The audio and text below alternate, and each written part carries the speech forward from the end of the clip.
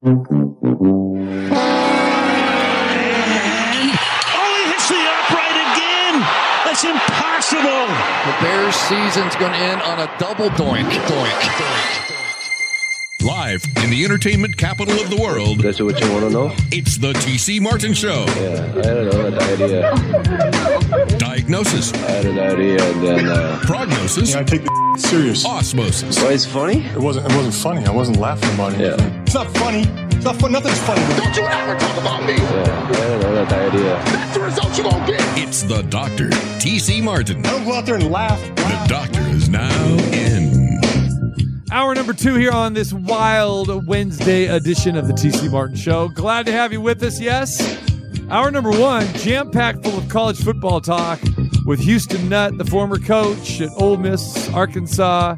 Has done a fine job for the past 11 seasons with CBS Sports. Studio work for Houston Nutt, fantastic. Appreciate him for joining us. And then Trevor Maddich over on ESPN. Of course, our guy, both those guys have been part of the show for many, many years. Appreciate the time. Spend a lot of time recapping the Rose Bowl and the Sugar Bowl and a look ahead to the National Championship game, which will take place on Monday night. It's Washington and Michigan. Tough 4.5-point choice are the Michigan Wolverines as we sit right now. Chuck Esposito will join us a little bit later this hour. We'll hear from Chuck over at Red Rock Casino. We'll get to his thoughts on the betting for the championship game, as well as Week 18 in the NFL and a lot of, say, opt-outs that we will have for the NFL as 5 teams have clinched. So those 5 starting quarterbacks will not play. So some line movement there. We'll talk about that with Chuck. And also programming note, Friday, of course, at the Westgate Las Vegas, our Friday home. No better place to be than the Superbook, the non-smoking Superbook. Jay Cornegay and company will join us on Friday. And then Monday, we'll be right back there doing the show live leading up into the national championship game between Washington and Michigan. Jay Schrader will join us. Marco D'Angelo will be back too on Monday. Marco has been out of town on personal business in Pittsburgh. So shout out to Marco, and hopefully everything is going well for him. Back there attending to some family matters, and he will be back and join us next Monday back at the Westgate as well. Jay Cornegay, John Murray as well will join us, but a lot of fun, of course, at the Westgate Las Vegas. Fantastic Superbook legendaries we know, proud sponsors of the show, and we're grateful to be out there on our Friday home as well as other times during the course of the year too, especially when we have the big games and events that we lead up to that. So look forward to that. So Friday and Monday at the Westgate Las Vegas inside the world famous Superbook. All right, we'll touch more NFL stuff coming your way. 20 teams are alive for the Super Bowls. We head into the final week. 20 to 32 still alive. 5 teams have clinched: Baltimore, Kansas City, Cleveland, Miami. Those teams, San Francisco, they're in there, ready to go. And other teams are playing. Other teams have clinched playoff berths, but still to be determined, especially over the NFC, when you look at what's going on there with the Cowboys and the Eagles in the NFC East. So a lot still up for grabs. San Francisco have clinched the number 1 seed in the NFC as they have taken care of business as they've been accustomed to doing the last few years there in the NFC West. So Brock Purdy will not play in that game as well. Patrick Mahomes will sit out for Kansas City. They've locked up the AFC West. And then Lamar Jackson will not play. Baltimore sit with the number 1 seed in the AFC. And Joe Flacco not going to play for Cincinnati. And Matt Stafford will not play for the Rams. So make those notes as you're handicapping the final week of the regular season games. And let's touch on this. We got the Raiders and the Broncos at the final game for both teams. Neither team going to the playoffs. Raiders officially eliminated after that loss to Indianapolis. And when you look back at the Raiders season, it was a disappointment. And I know that the total number of wins was 6.5. And the Raiders got over that barely. And a lot of people thought, oh, that's kind of a low number for the Raiders because they thought, okay, Jimmy Garoppolo is going to be starting. We got Devontae Adams. This should be pretty good. Well, like the last few years, the Raiders season turned into a train wreck with another coaching change in midseason. Not only a coaching change, but a general manager change, and Josh McDaniels and Dave Ziegler going bye-bye. And now you got Antonio Pierce, who many people think that he should have the job going forward, but that's not going to be the case as far as being an automatic choice. Mark Davis, after this final game against Denver, that's going to be played Sunday at 1:25 at Allegiant Stadium, Mark Davis will take his time. He will consult with the people that are in his circle, and he's going to dig deep because he knows he swung and missed with the Josh McDaniels hiring. Mark Davis, not speaking for him, just analyzing. I know that he's just sick and tired of having to go through this. Sick and tired. And in comparison to, not it's supposed to be a comparison, but just in comparison to the other team and franchise he owns in the Aces, I mean, that is on autopilot. Because when he took over, you had a solid coach, Hall of Fame coach, in Bill Laimbeer. Bill was winding down his time, and Becky Hammon was going to make her way back to the WNBA. She really wasn't until Mark Davis made the offer along with Nikki Vargas, and that has just worked out swimmingly well. Why do people say swimmingly? I don't understand. I don't know. But I just used it, and I kind of like it. But Aces back-to-back champions, and Mark Davis is not only riding the wave here, but he has a lot to do with building that front office with Nikki Vargas and Natalie Williams, hiring quality people, and Becky Hammon, again, just a fantastic job that she's done. Highest paid coach in the WNBA history, and should have won back-to-back coaching titles, but just using the blueprint there of the Aces. And Mark Davis has just, it has not been smooth. It was not his fault that the John Gruden situation blew up. It was not his fault at all. And you can make the case, and I'll make a case, that the Raiders were on the right path with Gruden. But the email scandal came out, and then that got blown up. Mark felt that he had no other choice but to let Gruden go, even though he was paying him $10 million a season, and felt that the Raiders were going to reap the rewards of this eventually down the road. You had to deal with the pandemic, coming out of a season out of the pandemic. So, the drafts were not great. Sure, they needed to probably make a change at general manager, get rid of Mike Mayock, and you go the Patriot way. It clearly did not work. The players did not buy into it. And speaking of Denver, who the Raiders are facing this week, I'm sure they were laughing the entire time, saying, hey, Josh McDaniels didn't work here for the Broncos. Not surprised it didn't work for the Raiders. And a lot of people said that. I said it too. It's like it was not good, the Josh McDaniels era in Denver. And that's what you have to go by. What is a coach done as a head coach, not as a coordinator, not under the future Hall of Famer and the legend Bill Belichick? But what can you do on your own? And it was not pretty in Denver. It was not pretty here in Las Vegas for the Raiders. So now a lot of the public are out there saying Antonio Pierce should have the job, should be a slam dunk. And it's not a slam dunk at all. All right. Especially now when you have a guy like Jim Harbaugh that could be available and probably will be available. The Michigan situation, we spent a lot of time the last 2 days talking about the national championship game, talking about the semifinal games. And there is that underlying story that is front and center, just as important as who's going to win the national championship. Will Jim Harbaugh be back at Michigan? Is it his choice? Will it be the university's choice? He was suspended for 6 games this year. So he's got some luggage. He's got some baggage. There's no question about that. He has hired a new agent, the same agent that Tom Brady had, Mr. Yee. And we know connect the dots, right? Tom Brady is part owner of the Las Vegas Aces. Tom Brady wants to be part owner of the Las Vegas Raiders. The NFL is still vetting that process, and eventually it looks like Tom Brady will be a minority owner of the Raiders. So Brady is going to have Mark's ear like he has probably for the last year or so. And Jim Harbaugh, Michigan quarterback. Tom Brady, Michigan quarterback, alum. There's a lot of connect the dots there. Didn't make a lot of sense. The Chargers have an opening. Would Harbaugh want that? Got to believe whether Harbaugh wins or loses, this is his last game as head coach of Michigan, whether it's his choice or Michigan's choice.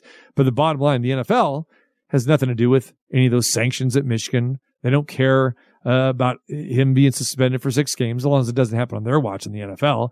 But it's a different playing field. Jim Harbaugh probably does want to return to the NFL and probably should. He was a great coach with the San Francisco 49ers. Remember where it started for Harbaugh. His coaching career started as a member of the Raiders. Okay? He was a quarterback's coach for the Raiders for a couple seasons. So Al Davis loved Jim Harbaugh. What did he love about him? That he loved his work ethic.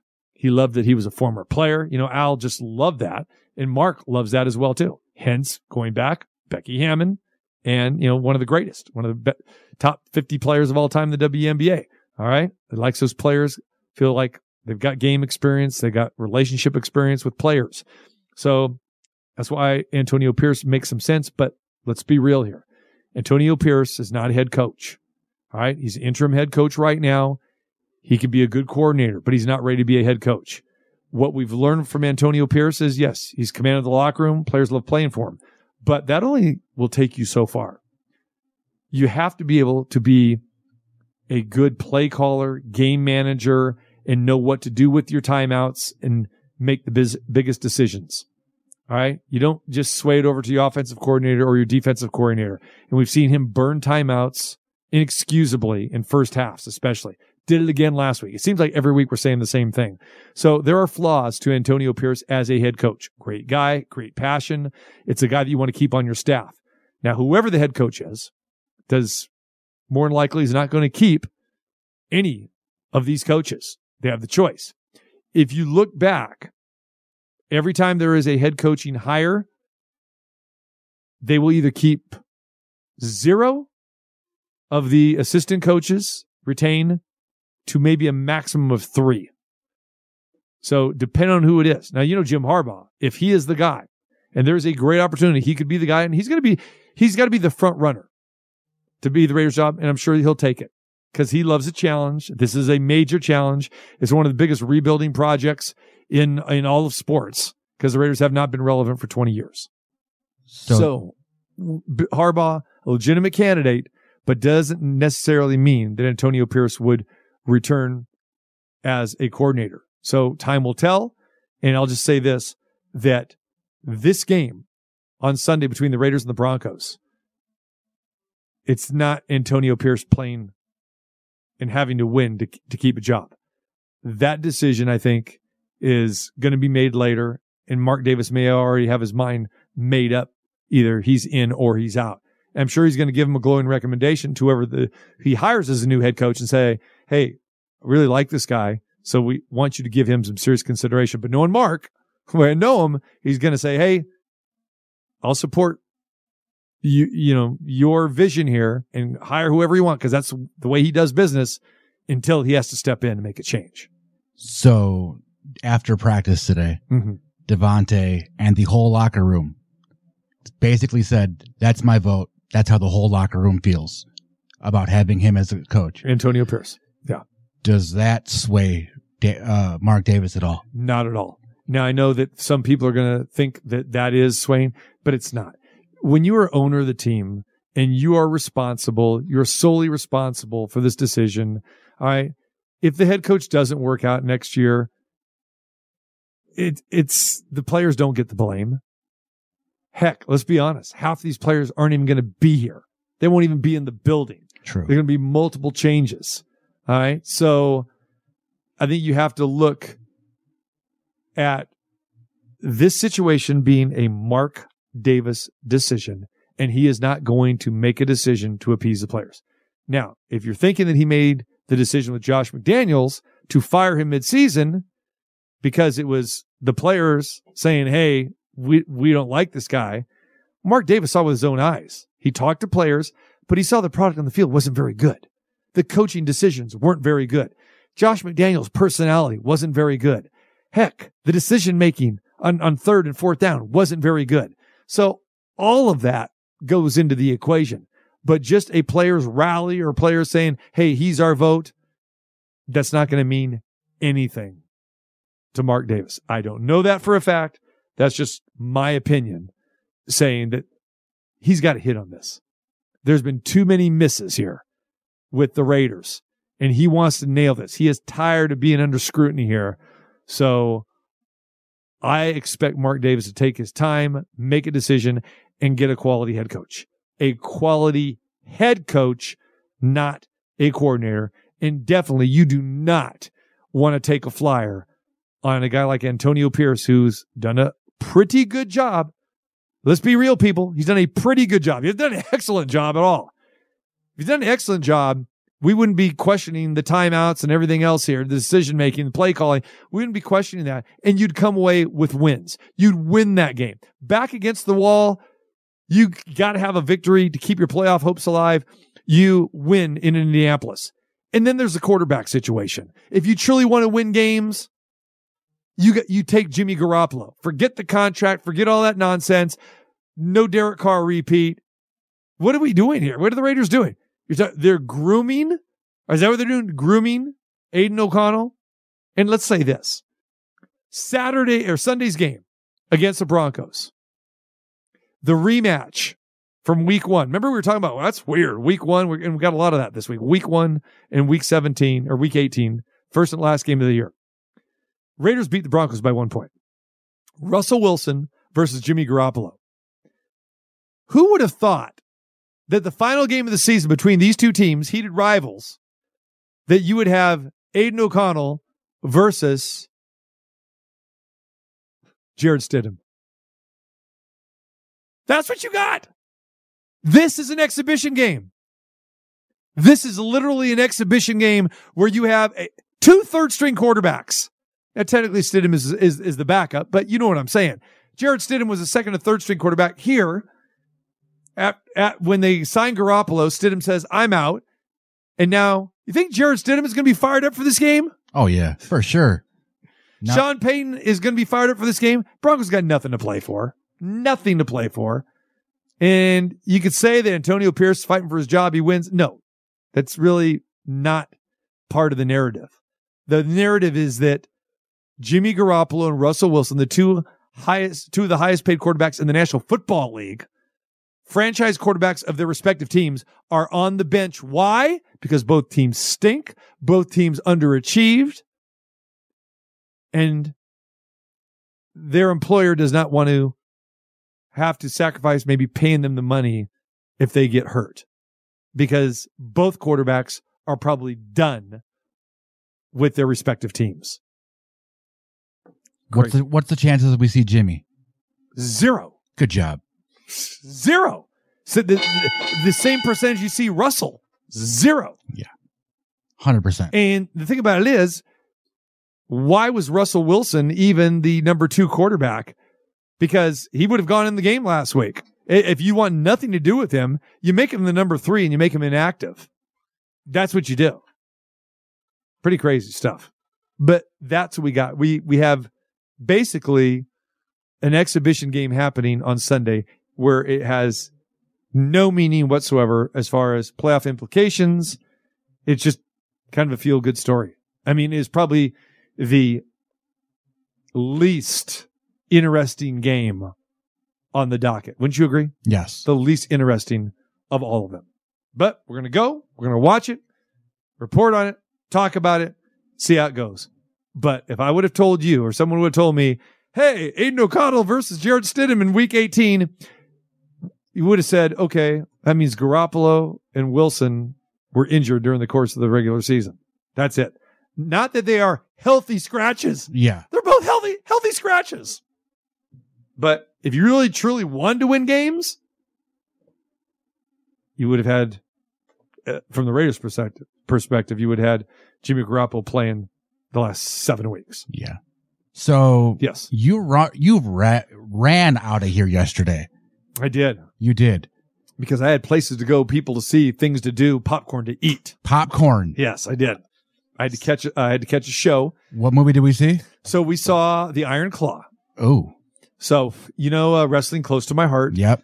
So now we're going to back up the story a little bit, because when I told you when I was exiting the building yesterday, you said to me, I said, you're probably not going to like this. Go and tell people what you said. I said, you're probably not going to like this. I've heard a lot of reviews about it from people that are into wrestling, in wrestling, anything like that, that you're not going to like it. Yeah. You thought that I would not like the movie. Or that you'd have a weird, like. So why do you say that? Because I hear it's just like. Okay. I mean, so I haven't seen it yet. Because obviously you know my history with wrestling. And so you were thinking because I was in the business, because you're in the business, that I would not like which aspect of it. That it wasn't realistic-ish. Okay, so here's the thing. You know what I'm saying? So when you hit me with that yesterday, you saw the look on my face like, yeah, wow, you had me a little concerned and worried. But I was more concerned, like, why were you saying that to me? Which aspect that why you were saying that? Yeah. You know what I'm saying? Like, okay, what is it that I'm not going to like? So, you know me, I like going into these movies knowing a little bit about it, but I don't want the full Monty. No matter, not just wrestling or sports, but just any movie I want to see, because if I want to see it, I want to see it. Then I want to form my own judgment. So as I was getting ready to watch this movie, I was thinking a lot about you, about, okay, I wonder why he thinks I won't like it. Is it the realism fact? Because I'm a stickler with that. Yeah. I am. So let me say this. I saw Iron Claw last night. I liked the movie. I enjoyed it. But I will say this, that from the history standpoint, like any movie, they did make some changes, but it really wasn't so much with the wrestling aspects. It was the family dynamic. Yeah. All right. So, for example, it's the Von Erich family. Fritz Von Erich, the father, real name Jack. He had 6 kids. They only focused on 5 of the kids, really. Chris, the youngest, they focus on. And this really took place from basically 1979 to 1990 is focused. So right in the pocket of my era. So, I was not a big Texas wrestling guy, because you got to remember, at this point in time in the 70s and the early 80s, mid 80s, everything was still regional. Yeah. Okay. So I was a Sacramento guy in the 70s, 80s, big time wrestling, which was a subdivision of the NWA, which Texas, Dallas was. The Sportatorium is the venue there in Dallas, famous Sportatorium. Okay. But we didn't get a chance to watch that. We knew some of the names, but the wrestling that I followed in Sacramento was a direct connection to the WWF. Yeah. Okay. So Ray Stevens, Pat Patterson, those guys were there, and then they got jobs in the WWF with Vince McMahon at the time. And so that was one of the main reasons why I got a satellite dish, so I could watch WWF, watch all of the shows, the Superstars of Wrestling show on Saturdays, to watch the Madison Square Garden, the first Mondays. And again, that was pre-Hulk Hogan. Then Hulk Hogan came in. And so that was my jam. Was aware of the Southern Wrestling organizations, which later became WCW and all that kind of stuff. So this kind of touched on solely Dallas. So you got to remember, I was not the biggest Von Erich fan, and I really did not know so much of the history. Now, guys like Terry Funk, who worked for me, later on, going back into the 90s and everything, I knew his history with the organization. Obviously, I knew the Von Erichs, but I did not know the, 100% factual, because it wasn't seen national and worldwide. So to me, I went back and I looked, and I think they nailed everything. We saw Ric Flair. We saw Harley Race. Yep. And I thought the wrestling scenes were great. Here's one for you, because I didn't even look at this cast. I had no idea Zac Efron played the Von Erich that was Kevin Von Erich. Yeah. I did not know that until the credits rolled.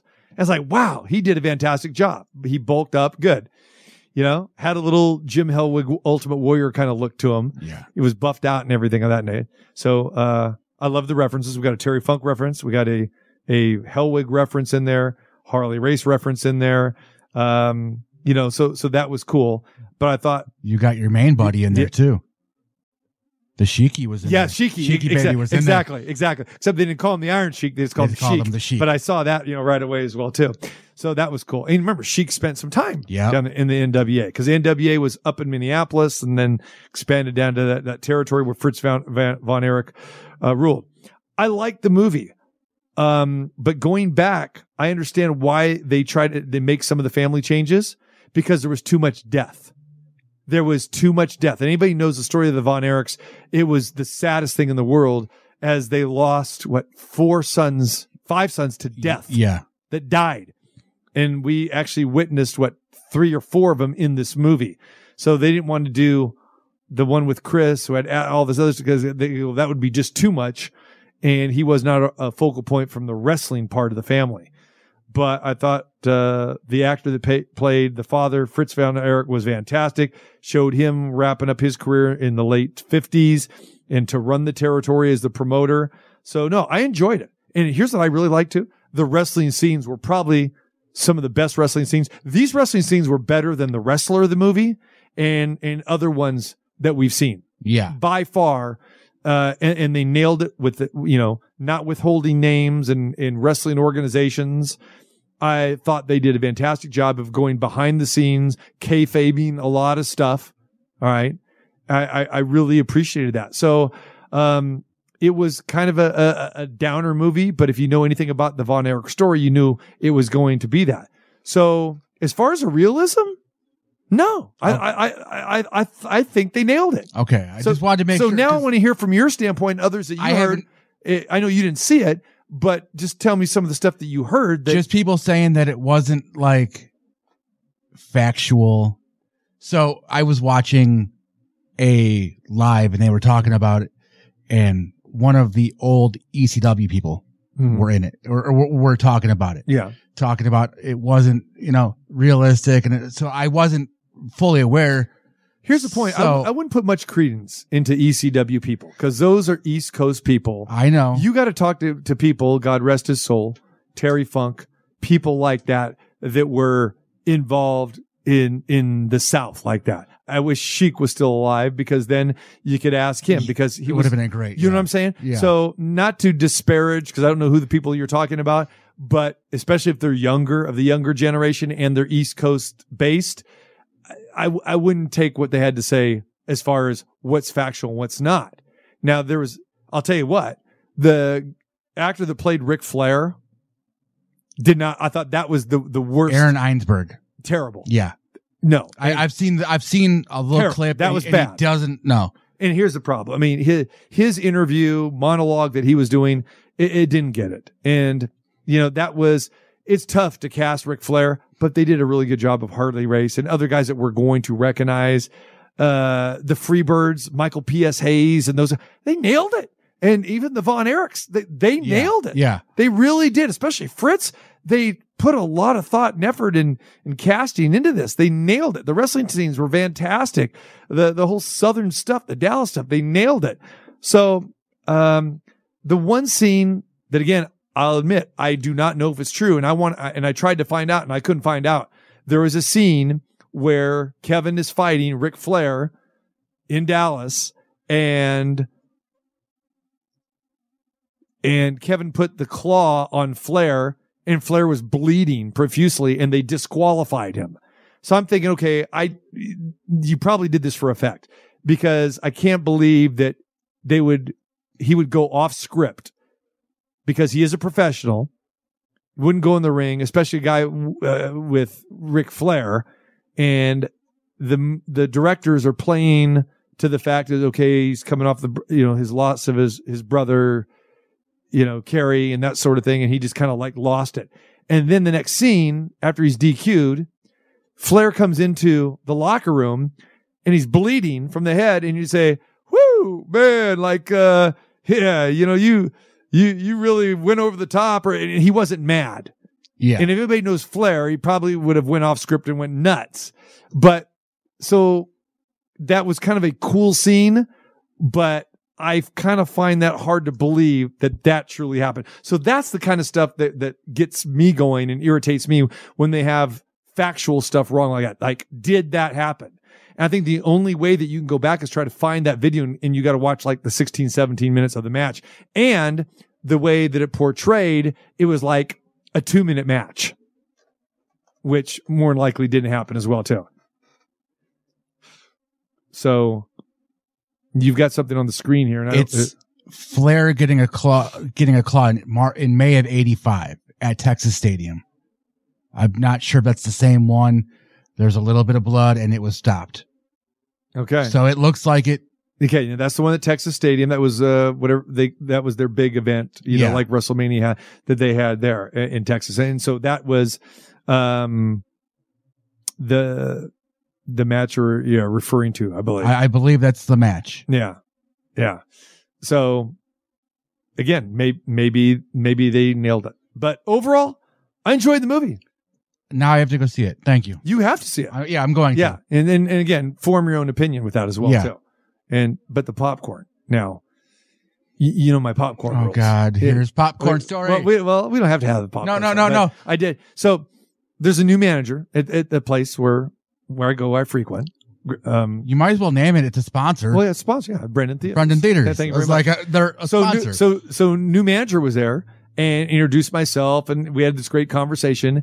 And he just said, "Hey, please make TC some fresh popcorn, this and that." I go, "I didn't even have to ask. You're great." I said, he goes, "No, you're right. It should be fresh popcorn. There's nothing like it. This and that, right?" So he goes in and instructs the workers, right? And he says, "Now I want you to catch it out of the thing." I didn't have to do this. Now, usually, and if I go with people, I take them. I'm embarrassed. You're not going to do this. Of course, I'm going to do it. I have to have the. I'm trying to catch it as we speak. Hold on. Yeah. So I didn't have to bring it up. So I love this manager. Shout out to Preston. Preston, he just read my mind. I go, "Preston, you're beautiful." He goes, "Oh, that's the way it should be." He goes, "We're going to catch it in the bag for you out of the pop as it's coming." So Preston got a little busy. He was, because they have bar service there, they do all that stuff.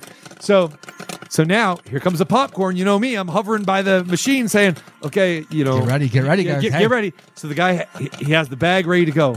But this poor kid, you could tell he was first time catcher. He was a minor leaguer. Oh, he was probably single A rookie ball.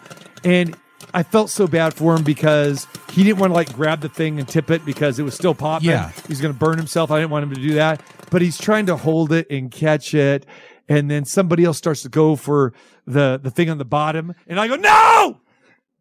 Stuff's been sitting for 4 days. No!" Not really 4. He goes, I got to do it. I got it. So then the other person goes, "Well, he can't put his hand on it because he's got to burn." I understand. Go talk to Preston. Go, Preston. Preston! Oh, you already went, "Hey, Preston, come here. I need to talk." No. So then this poor kid, it took him seriously 3 minutes to fill the bag. Oh. And it was trickling and trickling.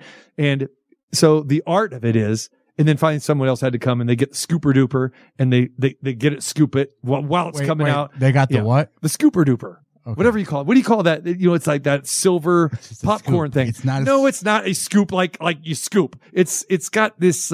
It kind of looks like a triangular thing, something like you would scrape your ice off. Almost in the Midwest. Come on, man. Your popcorn scooper duper. I don't know, but anyway, you gotta use that. You just can't put in the bag and get 3 out of every 10 kernels that are popping in there. So. The popcorn was good. It was a little husky though. Little husky. By the way, well, yeah. Stainless steel popcorn scoop. Thank you. There you go. That's what I just called. Oh, yeah. Popcorn scoop.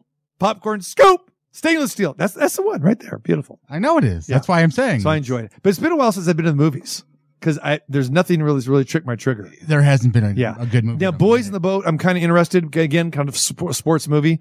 But someone said, well, it moves very slow. I don't mind slow movies. As long as it's got the good ending. Yeah, good.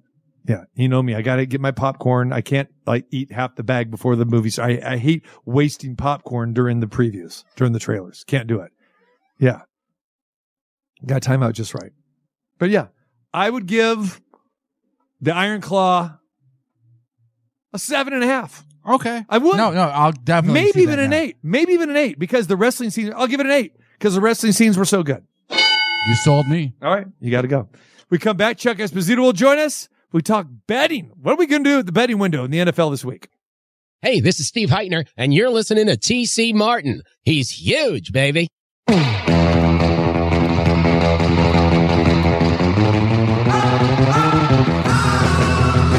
All right, we get ready for the final week of the regular season in the NFL, and we've got some meaningless games. We've got a couple of games that stand out as well, too. Let's hit him and talk to him with our good friend Chuck Esposito. Wow, how about that? I got that wrong? See, you got me tongue-tied, and I'm talking so much wrestling last segment. I missed Chuck's name there. Chuck Esposito. Red Rock! What's going on, brother? I'm all good, buddy. No worries at all. Just, you're right. It's week 18. A lot of crazy stuff. Almost more like a preseason week for most of these games, but there's a few really, really good games that we can touch on. Let's talk about the really good ones, Chuck. Where do you want to start? What is garnishing your attention, and not just your attention, but at the betting window where you maybe have seen some line movement? I think, the game that actually kicks off the weekend on Saturday, the Ravens Steelers. We know these two teams are, heated rivals. Steelers, want to win and get into the playoffs again. Ravens are locked into that number 1 seed. We know Lamar Jackson isn't going to play in this game. Yet a Raven win, they could knock the Steelers out. These two teams played earlier in the year in Pittsburgh. Pittsburgh won 17-10, the lowest point output of the season for the Ravens. And kind of some interesting trends here. Total's gone under in 5 straight games when the Steelers are playing the Ravens. And Pittsburgh is 6-1 straight up their last 7 games against the Ravens. Saw this number come down originally and then start to go back up with the news that Jackson won't play. I have to think that a lot of Ravens starters won't play in this game and will rest, and I suspect this number will tick up just a little bit. But it's a Ravens team that you talk about Week 18 being like preseason. Who's been the best preseason team over the last 5 years? Yeah. The Baltimore Ravens. So we'll see what happens here. And again, they are arch rivals in the AFC North, but an opportunity to knock the Steelers out because who knows? They could always end up playing them again if the Steelers make the postseason. That's true. Tyler Huntley will get the call at quarterback, and you mentioned the total, Chuck, 35.5, extremely low in this one. And if you're wondering about Pittsburgh's path to the playoffs, they're 9-7. Pittsburgh clinches a playoff berth with a win, but they need help. So it's not just clear cut. They need a Miami Dolphins win, or they need, a Buffalo loss because Buffalo's playing the Dolphins, or Pittsburgh could get in if Jacksonville loses or ties, or they can get in with a Houston-Indianapolis tie. I mean, there's like 5 different scenarios here, but the bottom line is they need to win and they need to get help. So just because they win does not necessarily mean that they are in here, Chuck. And I don't know about you, but I don't know if I want to see the Steelers in the postseason. I mean, I've been tired of their act for a while. And if they get there, they're not going to do anything, even though Mason Rudolph may be the better quarterback right now. But I don't want to see the Steelers. T, I mean, Tomlin's done another great job there, and the postseason is a different animal. I mean, you win a lot with defense and sometimes lower-scoring games, and that's kind of the Steelers' MO. Again, it's a Raven team that has really got on track of late and can score from anywhere on the field. Lamar Jackson, I think, has locked up the MVP, but in that earlier meeting against Pittsburgh, they only mustered 10 points. Now, we know Pittsburgh has had their number. They've dominated them of late, but still, that's a high-powered offense to only get 10 points in that game. So Steelers win the way you're supposed to win in the postseason. I don't think anybody would want to see them in the postseason, but it's a Ravens team that already has locked up. They've got some guys banged up. We know Jackson's not going to play. My guess is OBJ won't play, and they'll be resting some other guys as well. Just curious to see if this number ticks up or not. Weather could also be a factor in this game. We know, Chuck, especially in these standalone games, that people like to have action on the games here. And do you anticipate that that you're not going to get much action because of the scenario that you just laid out, that the Ravens have nothing to play for. And Pittsburgh, even though they're a pretty public team, they're not a pretty team. They're a 4-point road favorite in this game. Do you kind of feel that when you have games like this, that it definitely hurts the handle? I don't, T, just because it is football, and we talk about during the course of preseason that the preseason games that are really meaningless to both teams, in most cases, garner more handle than, baseball games on those days that are between teams battling for a pennant or battling for wild card spots. So it's still football. These are two really popular teams. It's an isolated game. I still think you're going to see a huge handle on this. It's just somewhat guesswork. I mean, we're in an information era. We're dialed into that, but we know the guests are as well. Just curious to see if this number ticks up any higher than this, based on the fact that we know Baltimore will be resting guys. But this Baltimore team for John Harbaugh always seems to play well. And again, going back to preseason, they've been the best preseason team over 5 years. I think they take pride in just winning games whenever they're played. So they're definitely not going to take this game lightly against their rival, the Steelers. No, I agree. You hit the nail on the head with that. I think that should factor into handicapping as well too.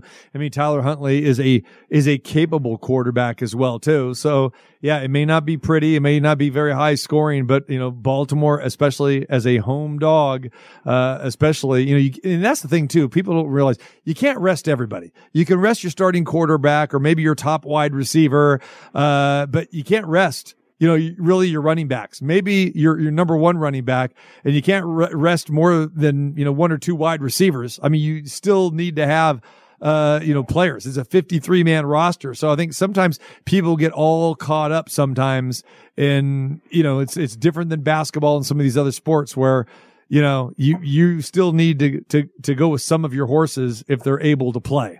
So we'll see how that plays out. Yep, no, I agree, T. I think just with these two especially, I expect it's going to be a really, really tough game. Let's talk about the nightcap there on Saturday. 5:15, it's Houston and Indianapolis, and plenty to play for here. Both these teams 9-7, trying to win this division here, and it's virtually a pick'em game, Chuck. And you can make the case that both teams have played pretty well as of late.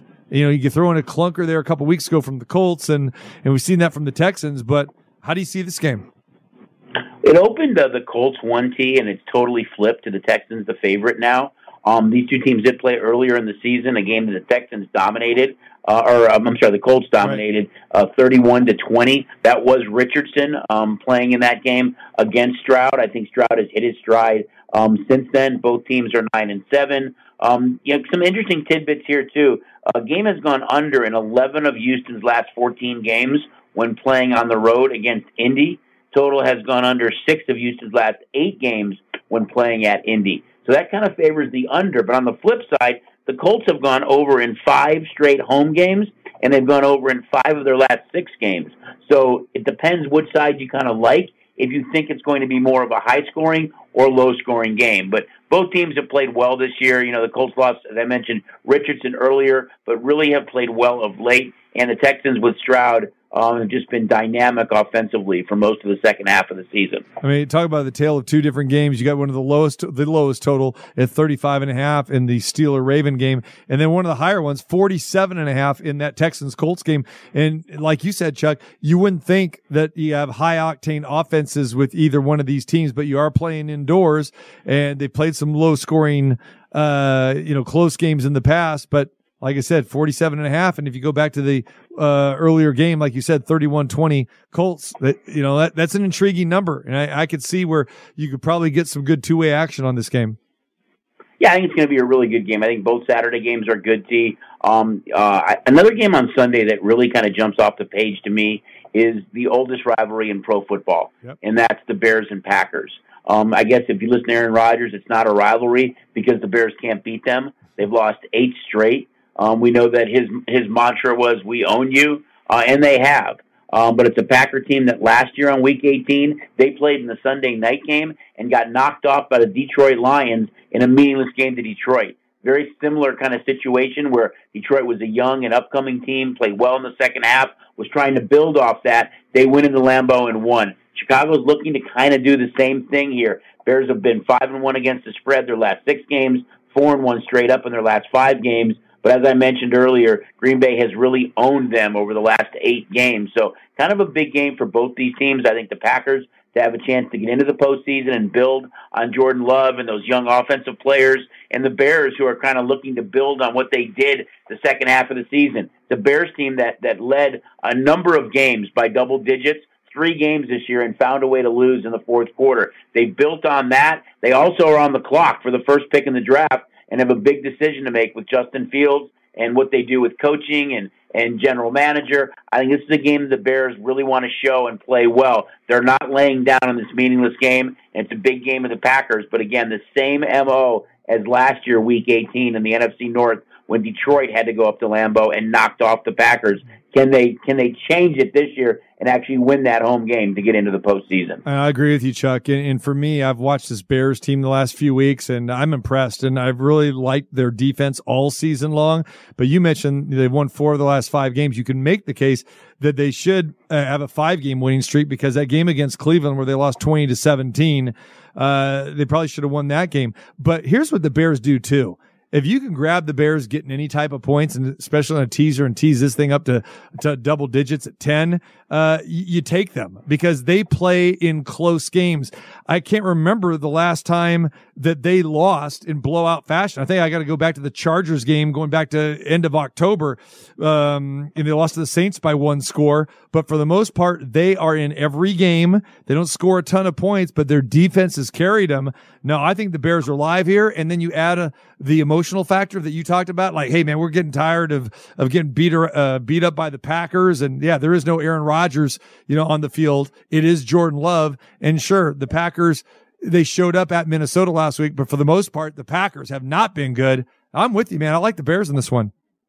Well, I think too, T. I mean, we don't know what's going to happen with that first pick in the draft. You've got Drake May, you've got Caleb Williams, and the Bears still have a young quarterback on his rookie deal in Justin Fields. The crowd was chanting for Justin Fields at the end of that game, but we've seen him now for 3 years. You look at his win-loss record; he's gotten better this year. We know he's dynamic. We know he's a playmaker, but inside the pocket, he does struggle at times. There's a chance that this is his last game for the Bears as well. So not only from that emotional standpoint, but maybe he's showing the other, teams in the league that he can still play. And, does he up his trade value here? So I think there's a lot of kind of things at play here for both these two teams. And again, the oldest rivalry in football. It's a big rival. It's the nasty NFC North. So I'm looking forward to this game too, even though it only means really something to one team as far as the postseason goes. No, I think the Bears are going to show up for all the reasons that you've mentioned there. And again, they're playing good football. I mean, they've really had nothing to play for the last few weeks, but they've shown up and they played, and that defense has really stood out. The Sunday night game obviously is the marquee game. It's Buffalo and Miami. This may surprise some people that this line opened with Buffalo, the visitor, as a 3-point favorite here. Miami is all banged up on both sides of the ball. Buffalo playing some very good football. They're playing for their playoff lives, as we know, they're dangerous. But still, even last week, Chuck, even though they didn't cover against the Patriots, they won the game. Not overly outstanding. And Josh Allen, not overly great as well, too. And this Buffalo Bills team, as much as I know people are afraid to play them in the postseason, they're kind of like the Cowboys. They're kind of like the Chiefs. And kind of like the Eagles, the talent is there, but they're just not putting it together week in and week out. Well, I think you look at Buffalo, and whoever wins this game wins the division. The other team's a wild card team, but nobody's going to want to play Buffalo in January. It is one of those teams that you have a tremendous home field advantage. They're 7-2 at home this year. If you look at Miami too, Miami's 7-1 at home this year. Their only loss. They led the Tennessee Titans on Monday Night Football, that doubleheader night. They led by double digits in the fourth quarter, but found a way to lose by 1 point. They have been dominant at home. Granted, they've got some injuries in Chubb and Howard and some key players on offense, but this is an opportunity for a Dolphin team that does have that signature win against the Cowboys, lost earlier in Buffalo, to lock down this spot and have some home games in the postseason. I think 3 points is a lot, me personally. There's some interesting betting trends here, too. I mean, Buffalo 10-1 in their last 11 games straight up against the Dolphins. They've owned the Dolphins like the Packers have owned the Bears. Buffalo 5-1 straight up in their last 6 games. Miami 8-1 straight up in their last 9 home games, and 7-2 against the number in their last 9 games at home. So it's a Dolphin team that has been dominant at home, especially over the second half of the season. And again, one loss by 1 point at home. If not, they'd be undefeated at home this year. So great game on Sunday Night Football to end the season, knowing that one of these teams is the AFC East champ and one drops down to a wild card team. Big difference for these two teams that really both have a huge home field advantage. All right, Chuck, quick take on Monday's championship game between Washington and Michigan. We see the line 4.5. Have you seen any early action on this game? And give me some thoughts. It's really ping-pong back and forth a bit, T. Opened at 4, went to 4.5, back to 4, 4.5 again. I think it's a huge contrast in styles. We see a lot of action on the Washington money line. Washington a year ago, when we put up to be the national champion this year, was opened up at 45-1. So if you're one of the lucky guests that has a ticket at 45-1, you're definitely smiling. But huge contrast in style. Penix, for me now, has worked his way into the first round. His deep ball is unbelievable. I can just see him if the Minnesota Vikings grabbed him with Jordan Addison and Justin Jefferson. Well, what a quarterback he would be there. Just me guessing and playing draft guru a little bit early. But I think one team plays much more open, another team wants to smash you in the mouth and really control tempo, and that's Michigan. The one thing you worry about is Washington's defense was ranked outside the top 100. So can Michigan control clock? Can they, just eat it up with Blake Corin and really dominate that game? Or is Michael Penix, who's only been sacked 11 times this year, you know that Michigan had 6 sacks against Alabama, but Penix does not get sacked with that offensive line. Can they get to him, put pressure on him, and change kind of the complexion of the game? But really a different style of play for these two teams. But like the committee or not, like the way it worked out or not, hey, both these teams 13-0 during the regular season. They both win their playoff game, and that's why they're playing in the national championship game next week. No, and you couldn't have a better setup. And I think that line is very intriguing at 4.5. A lot of two-way action, hence that's why it's ping-ponging back and forth, like you said. And you got a great quarterback in Penix. You bring up a great point, and I talked about it myself about the Washington defense. It makes it intriguing, Chuck. It really does. And again, as we know, Washington continues to get the job done, and I've gone against him, in those Oregon games, and then last week as well too, thinking the defense is, going to be their Achilles heel. But you know what? It's going to be interesting to see if they can pull off a championship, because usually you need to have the defense to basically, be underneath the confetti at the national championship. So we'll see. Real quick, T, this is the last Pac-12 championship game. I know. So, you think about it, they could end it that way. Yeah. Under this coaching regime, they're 5-0 straight up in the role of a dog. Huskies are dogs. So who knows how this works out, Right. It's going to be fun to watch. Again, I think it's a big difference in styles here, but anxious to kind of see the way it works out. This could be potentially, it is Washington's last game in the Pac-12, and it could be Harbaugh's last game in Michigan. Who knows? So we'll see what happens on Monday night. And they'll both be future Big Ten opponents. Chuck, we appreciate the time, brother. Take care. Enjoy. We'll talk to you next week. All right, T. Thanks, buddy. Chuck Esposito over at Red Rock STN mobile app. So easy to use. The new and improved app. Go check that out as well, too. Want to thank Houston Nutt for joining us today. Trevor Maddich, great stuff.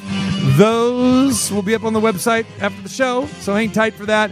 Go check it all out at tcmartinshow.com. All right, for Chuck, TC saying, the claw. Putting the claw on you right now.